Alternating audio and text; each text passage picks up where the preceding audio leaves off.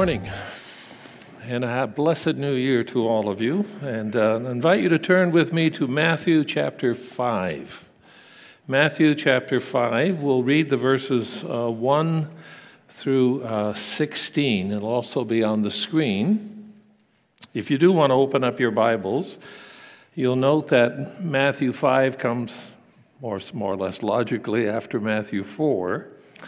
But in the end of Matthew 4, you find Jesus meeting a whole crowd of people, and they come to him with their needs.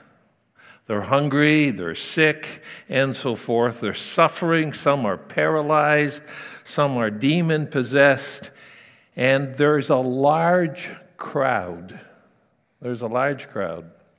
And that sets the context, and it's really important, I think, for these words, these very familiar words of Matthew chapter 5. Beginning to read at verse 1. Now when Jesus saw the crowds, he went up on a mountainside and sat down. His disciples came to him, and he began to teach them. Now let me just stop there for a second, because you note it's a crowd, but in the midst of the crowd, the focus is on them, namely his disciples, his committed followers. And I think that's a really important distinction. It's like, you're the crowd, and Liz talked to the kids, and you got to listen in. And maybe as you listen in, you learn something about intentionality, and you'll get a star with a word that invites you to be gentle and kind. And how will you respond? So Jesus taught them, the disciples. He said, "Blessed are the poor in spirit, for theirs is the kingdom of heaven. Blessed are those who mourn, for they will be comforted. Blessed are the meek, for they will inherit the earth. Blessed are those who hunger and thirst for righteousness, for they will be filled. Blessed are the merciful, for they will be shown mercy. Blessed are the pure in heart, for they will see God. Blessed are the peacemakers, for they will be called children of God.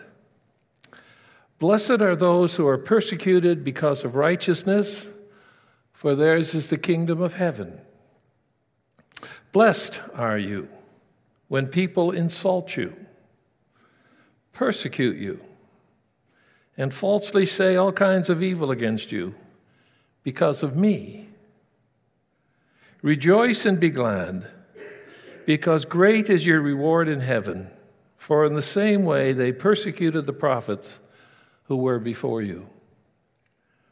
You are the salt of the earth.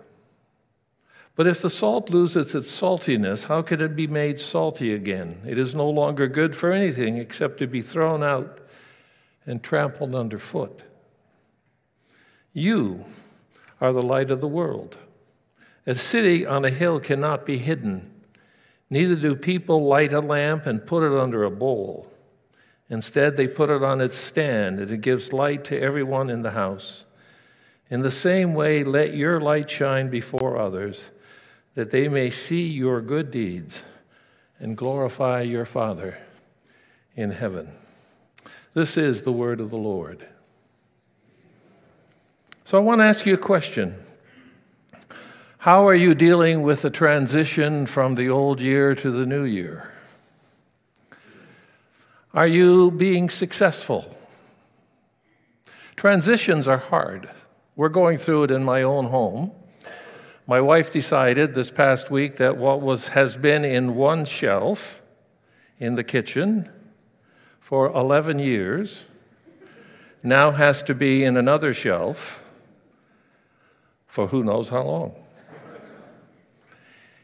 In this shelf, where the placemats and all the stuff that goes on the dinner table and the breakfast table, it's now over in this shelf. And every time I set the dinner table, I go to this shelf, because I'm not yet used to this shelf.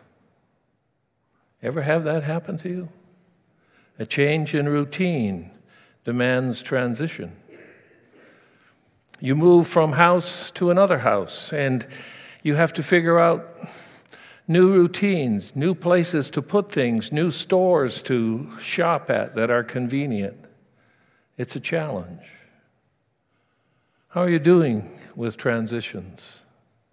I asked my oldest son a couple of weeks ago, "What are your New Year's resolutions?" And he says, "I have never failed to keep one." "What?" I said to him. He says, "I'm 100% when it comes to keeping New Year's resolutions because my resolution is simple. I don't make them." And I thought, yeah, that works. I remember a good friend, her name was Joanne. They were going to move from one farm to another farm, a smaller farm to a larger farm, a farm with more opportunity for family and children and for growth. And she was really anticipating it. She was looking forward to it. And she said, "But I have only one problem." And I said to her, "What's that?" She said, "I have to take myself along. With all my weaknesses, with all my foibles, with all my struggles, I don't leave them behind in the old place. They come with me to the new place, and I need to continue to deal with them." Transitions are hard. The disciples discovered this as they came to sit with Jesus, who was in the midst of a crowd of people who had a great amount of need. They were hungry, they were sick, they were paralyzed, they were demon-possessed, they were leprous. They had great needs, and Jesus cared for their needs a great deal. One of my favorite biblical stories is found in Mark chapter 5.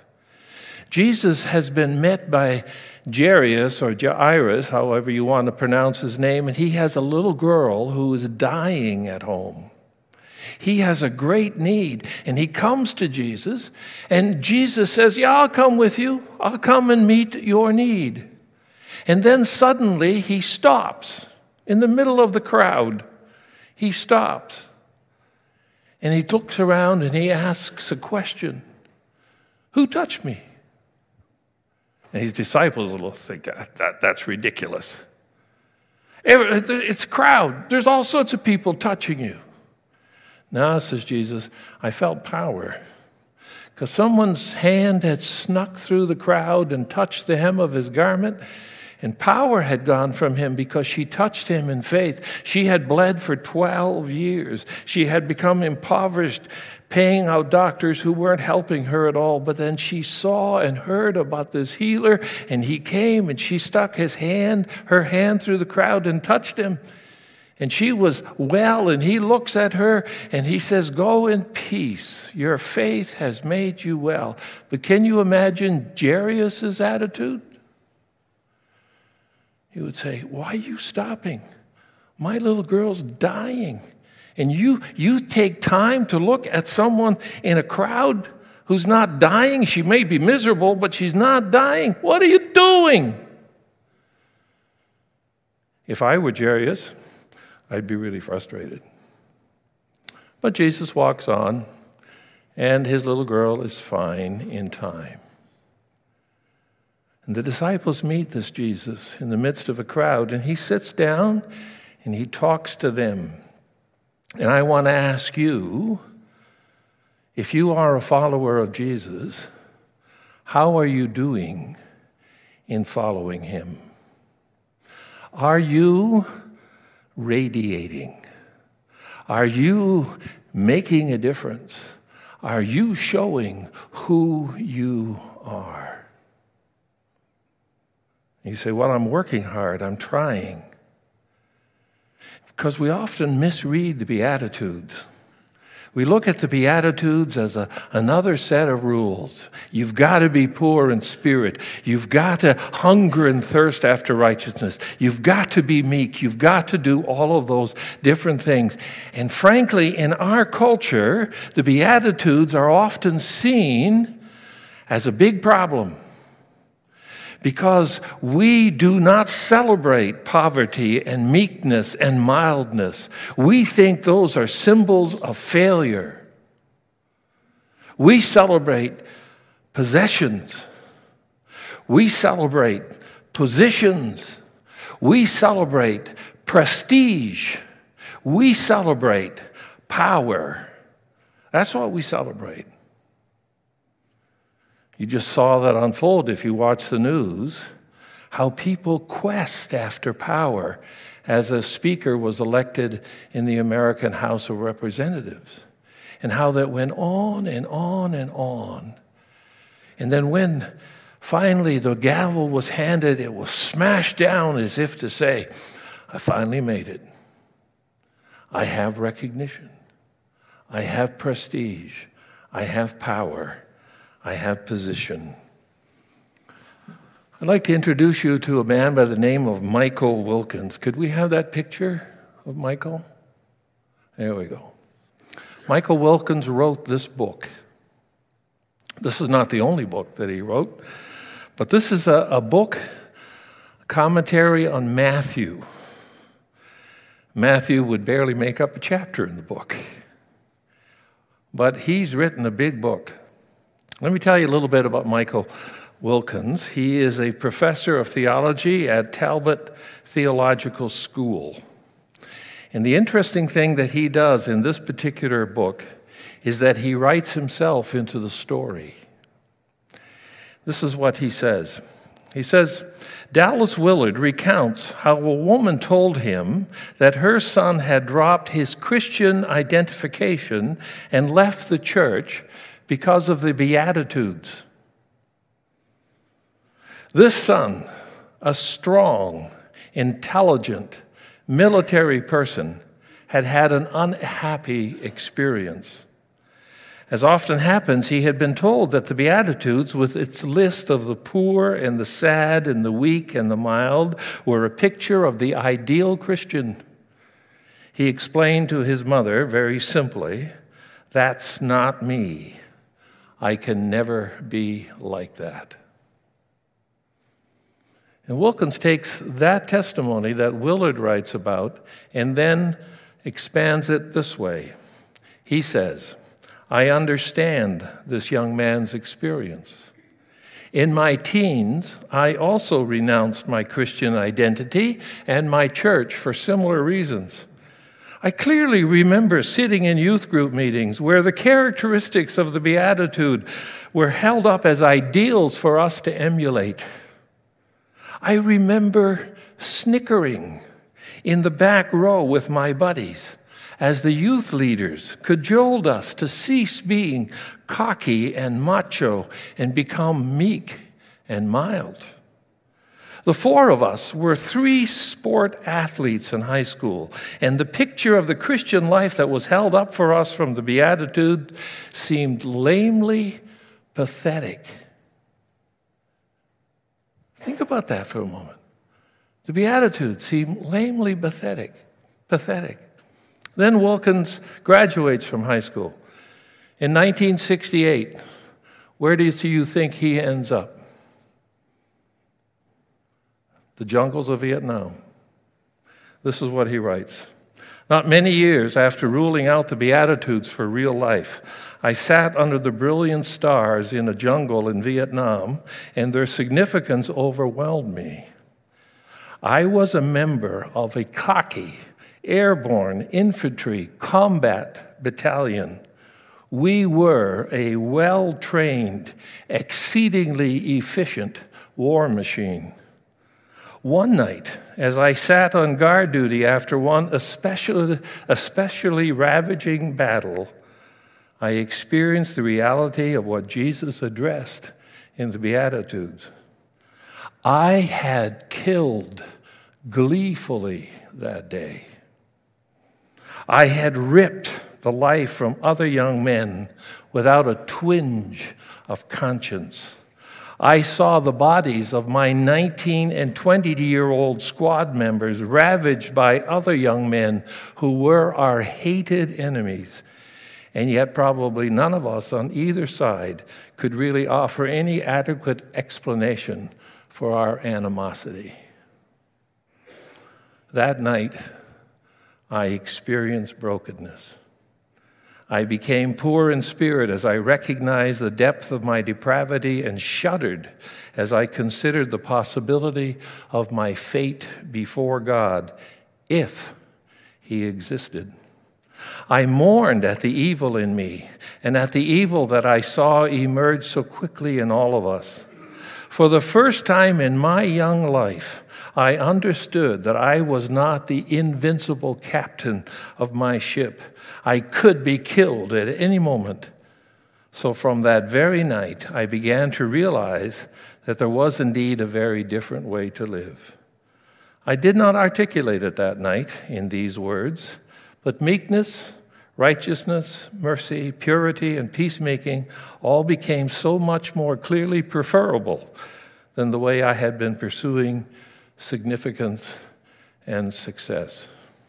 Then he goes back to being an academic. But so revealing. We have our ideas in our culture about what success is until you come face to face with the depravity of your own soul. And then you need to begin to ponder. And you begin to think about, what do we do? And how do we live before God? And Jesus says, it is not by trying. It is not by achieving. If you read carefully the Beatitudes, the only time an imperative mood is set is verse 12. Rejoice and be glad. That's the only time. Rejoice and be glad when you are persecuted. Why? Well, because that's what brings you face to face with the reality of Jesus in your life. And why Jesus is in your life. He is in your life to change you. Wilkins goes on in his academic treatise to begin to recognize that it is not that he sought the Lord, but that the Lord was seeking him. You know the hymn, the words of the hymn, I sought the Lord and afterward I knew he moved my soul to seek him, seeking me. Best definition of the doctrine of election that I know. I sought the Lord and afterward I knew he moved my soul to seek him, seeking me. So how is God moving your soul? Jesus is challenging us today to quit trying to achieve and to start being what we already are. Notice that he does not say, you have to become salt. He does not say, you have to become light. He says, you are salt and you are light. It's not an achievement. It's a present reality, which is a gift based on his gift to you. His gift of his blood. His gift of his sacrifice. His gift of his resurrection, overcoming Satan and sin. His gift of the Holy Spirit in your life, thereby empowering you to become the people that you are called to be. Radiators. Present change makers. How? By being salty. Now think for a moment about the function of salt. There are many different functions. Salt is essential to health. Without salt in your system, the balance between minerals and water in your life or in your body gets put out of balance, and if you don't bring it back into balance, you can die. That's how vital salt is. Animals recognize that. This past summer, we had opportunity to visit a place in Nova Scotia called Hope for Wildlife, where wildlife is brought in, and many who've been injured and hurt, and many of them get hurt by being hit by cars along the road. And why do those animals tend to come to the road? Because salt has been spread there in the winter, and it's on the grass, and they need salt for their diets. Salt's essential for health. Salt is also a flavor inducer and highlighter. We put salt on our food, not too much, lest you destroy it or you pump up your blood pressure. But you put salt on to enhance flavor. But the people in the Middle East to whom Jesus was speaking, the crowds here and the disciples, would have rubbed salt on their meat because salt was used as a preservative in a time when there was no refrigeration. And if you put salt on your meat, then it would slow the growth of bacteria that would destroy the meat. And so Jesus says, you are the salt of the earth. You are there to keep it healthy. You are there to enhance its flavors. You are there to preserve it from moral corruption. You are there to radiate the presence of the Creator God. That's why you are there. So think in terms of not becoming salt, but being salt. And then ask, well, how does that come to evidence? Well, just let me ask you to ponder the impact of educational systems begun by disciples of Jesus Christ around the world, lifting people out of ignorance and helping them to be able to marshal their own resources for a better life. Or think about the hospitals and the clinics that have been established and are continuing to be established. Think about operations like Operation Mobilization and its ships like the Doulos and the Logos that go from place to place around the world, coming to people who desperately need some medical assistance and being there for periods of time, bringing not only healing of the body, but the word of the Lord. Or think about the Christian gleaners in our communities around here who take food that would otherwise be thrown out and begin to glean off the parts that aren't so good, and then they chop it up and then they dry it and they send that food around the world so that people can have a nutritious soup. You are the salt of the earth. Or think of a ministry like Bethesda, taking care of people with special needs and special circumstances.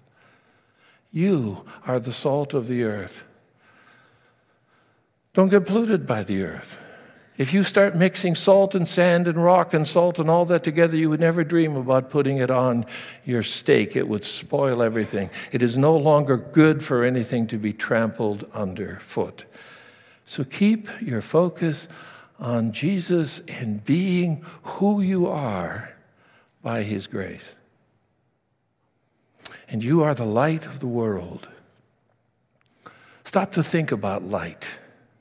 What does light do except drive away the darkness? And when light comes into your world, into your life, it functions like a beacon. We've all seen on the West Coast or the East Coast or wherever you've been at the ocean, the importance of lighthouses, keeping people who are on the ships safe, away from rocks and shoals. When you go home today, in all likelihood, you are going to be driving in a car, and there will be lights at intersections, red and amber and green. And they warn you about how to conduct yourself. To stop when they're red, to slow down and prepare to stop when they're amber, and to go with the green when you've checked each side to make sure no one's ignoring the red light coming the other way.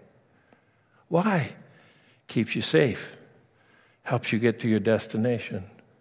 Or, I hope this doesn't happen to you, or when you get into your car after church is over and you turn the key on, a light comes on your dashboard and says, check engine light. Or check engine warning light. You don't want to see that because that means that tomorrow it'll probably cost you money. But lights are there to warn, to guide, to direct, to keep you safe, to radiate, to encourage. We are the light of the world because Jesus, who is the light of the world, has come to live in our hearts and our lives by the grace of God.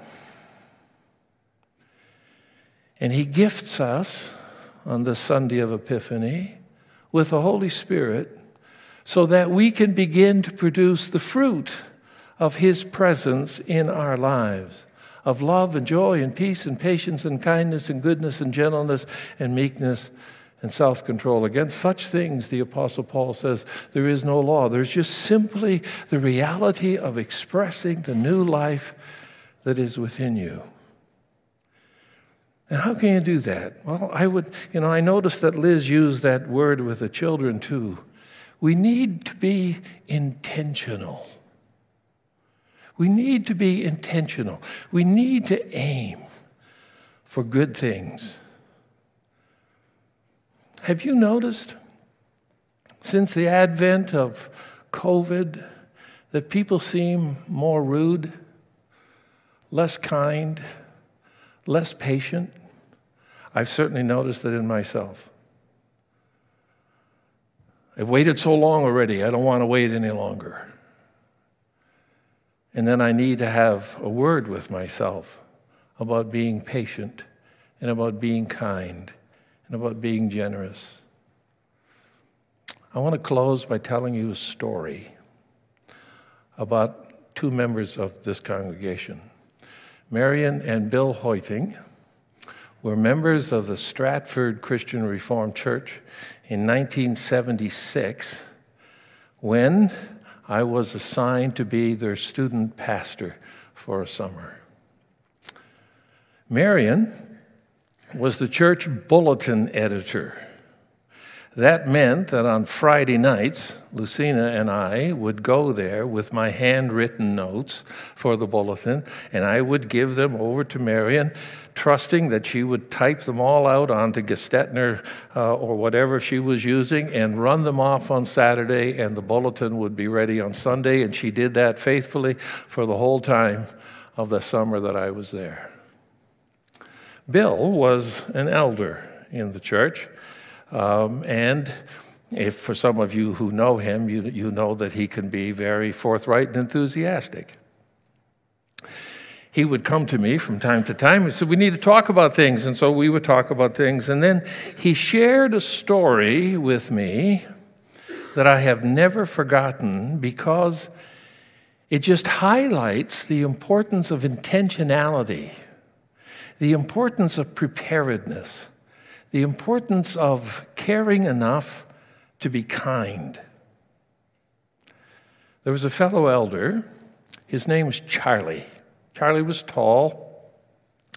Charlie had some interesting habits. He would stand and pull up his pants like this all the time. He ran a bicycle shop. He was a great bicycle mechanic.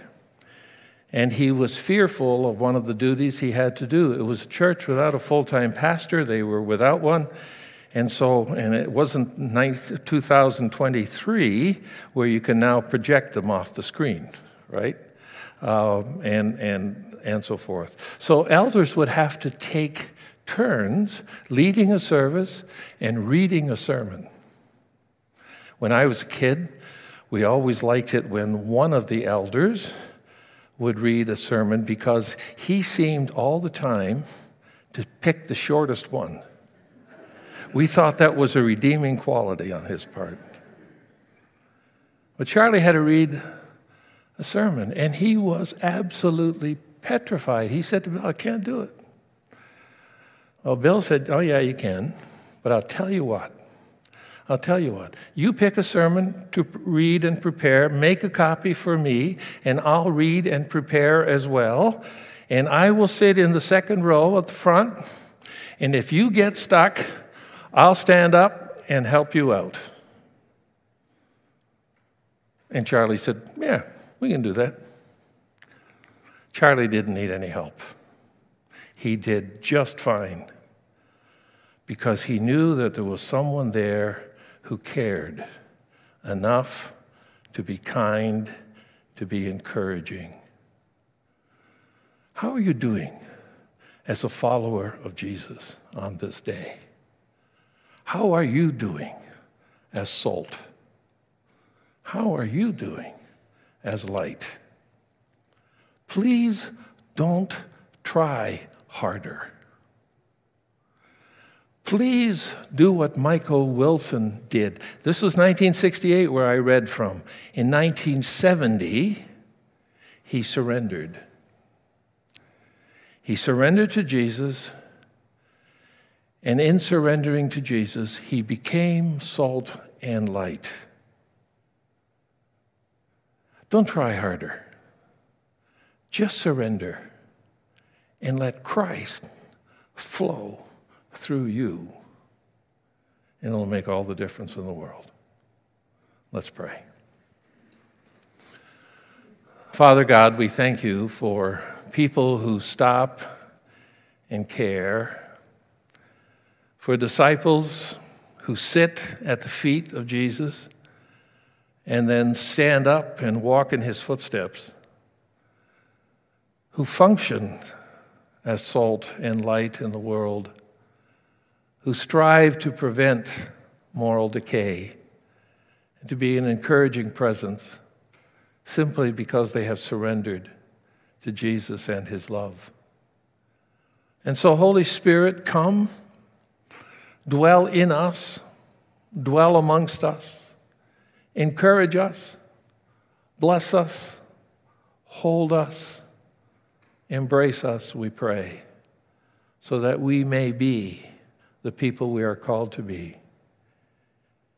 Hear our prayer in the name of Jesus. Amen.